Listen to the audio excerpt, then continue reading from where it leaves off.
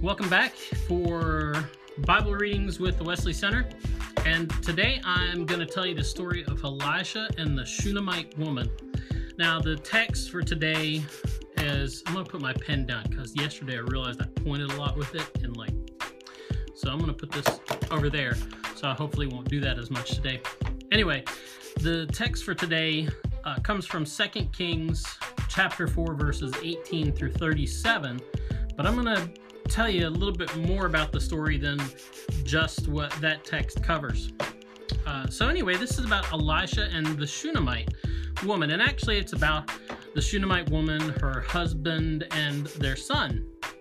And that's actually the whole point of the story, is about this woman who, at the beginning of the story, beginning of her appearance here in 2 Kings, she is without child. She, we're told, is a relatively wealthy woman. Her husband's a landowner. They have, I'm presuming, flocks and fields, and they've got servants.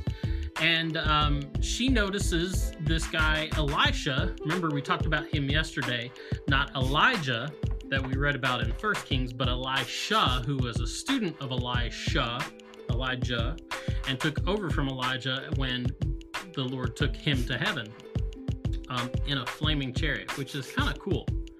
I don't know anybody else who can really claim that God picked him up personally in a flaming chariot. But anyway, so Elisha is traveling back and forth. He lived up on Mount Carmel, and he would go back and forth past Shunem, which is this town about, I think it was, I figured it out earlier, it's about like 33 miles from the area that he lived in. So like if you're going to walk from Chattanooga and you're going to walk somewhere 33 miles, I think that would get you like Dalton, Georgia, which it's a lot easier to take a car. Although with everything they're doing on the interstate right now, it might be better off to walk. But anyway, so Elisha is walking back and forth, and this Shunammite woman sees him and she befriends him. She comes out and she encourages him to come in and into their household and get a bite to eat.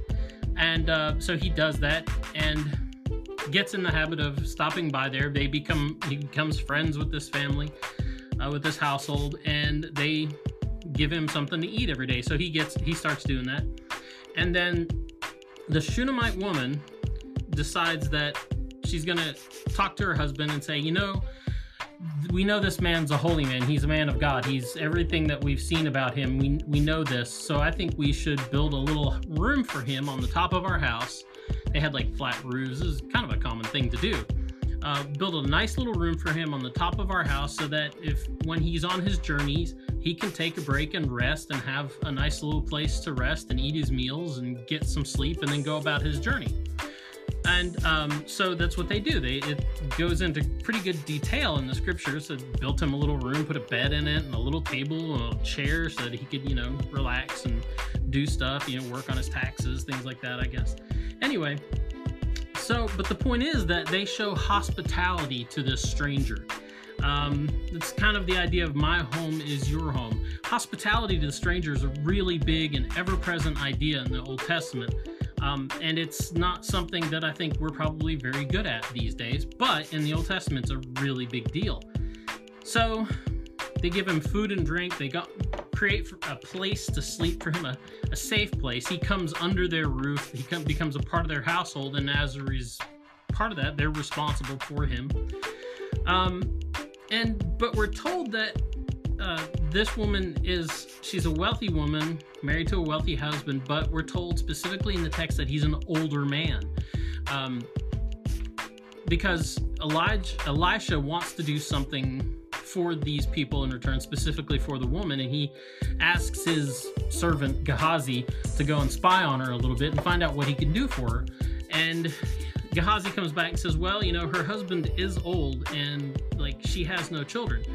Well, this in our day and age may not sound that important, but in that time, it's a really important thing to know, because while her husband might be wealthy, he has no heir. She has no inheritance because there is no son to inherit the household. If you remember from like all those other times you've read the Bible, especially Genesis, you remember that was a big deal for Abram because he had no heir. He was going to leave everything he had, all his flocks, all his household, to one of his servants.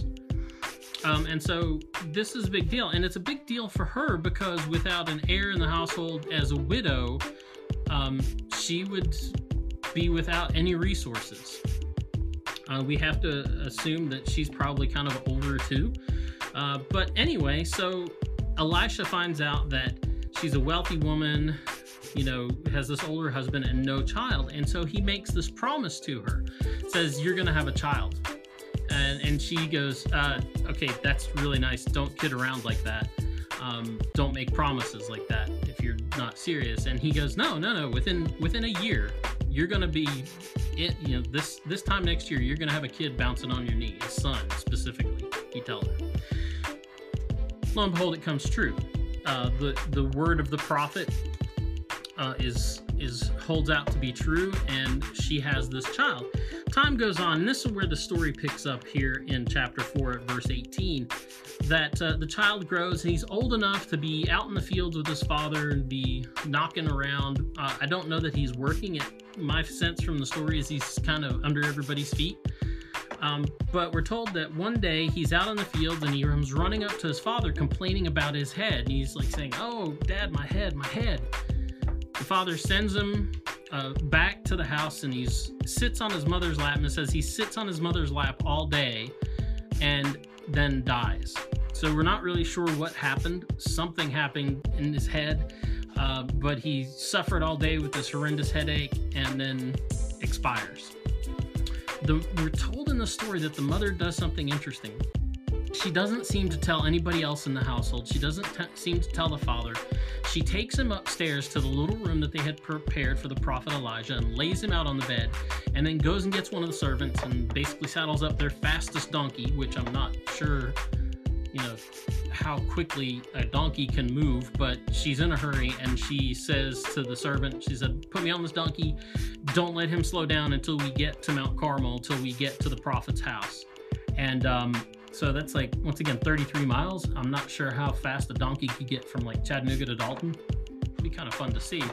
Anyway, so they saddle up this donkey and they take off for Mount Carmel. We're told that in the story that the prophet's servant sees them coming, runs out to meet them and finds out what's going on, comes back and tells the prophet her son has died. The son that you promised, the son that God gave her, has died.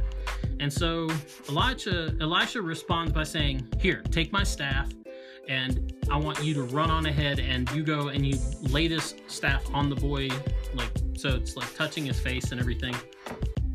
And the mother shows up, and I'm not sure, and the text doesn't lead me to suspect that Elisha was planning on going himself. I feel like he thought that this would be enough. This token of his presence would be enough.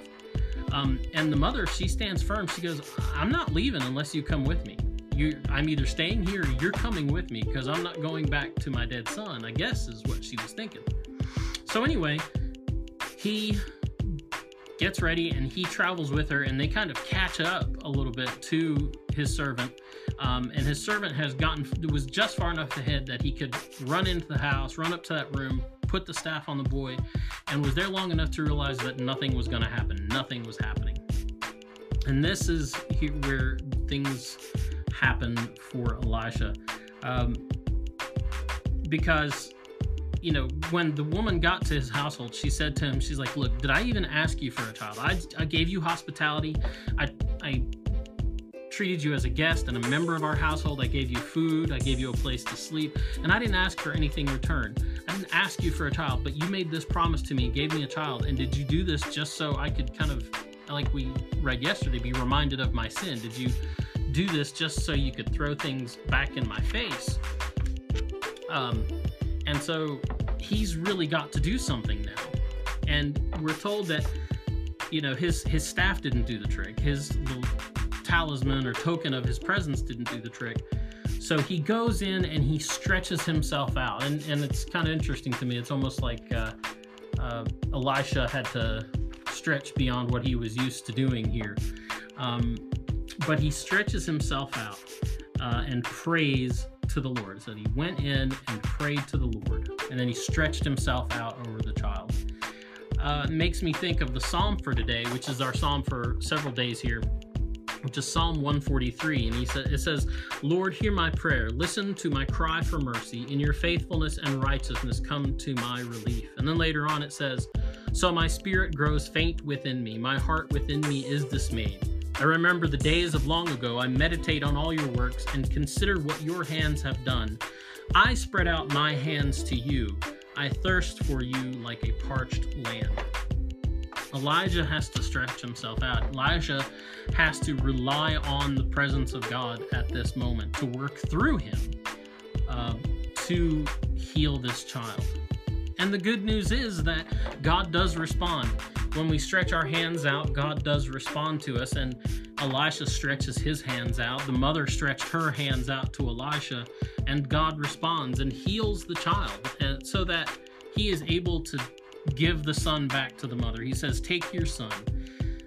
It says she came in, fell at his feet, and bowed to the ground. And then she took her son and went out. The important things in this story that you should remember, the importance of hospitality to the stranger. Hospitality to the stranger, being good to people that you don't know, and being good to them whether or not they can give you anything. And then also, I think a lesson for Elisha here was, is it all about you? Is it just going to be about what you can do? Like I said, I'm not really sure that he intended on going in the first place. He just gave his staff to his servant and sent him on down the road. And if the mother hadn't been so insistent, I'm not sure he would have gone. But he did, and he had to stretch himself out beyond what he was prepared to do, and he really had to fall back upon the Lord.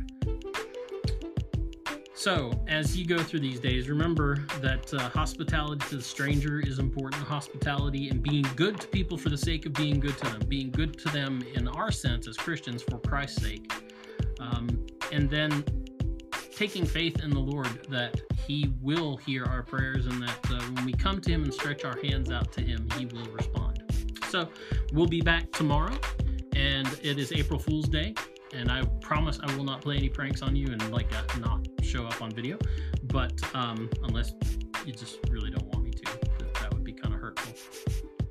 Anyway, have a good evening, and we will see you tomorrow.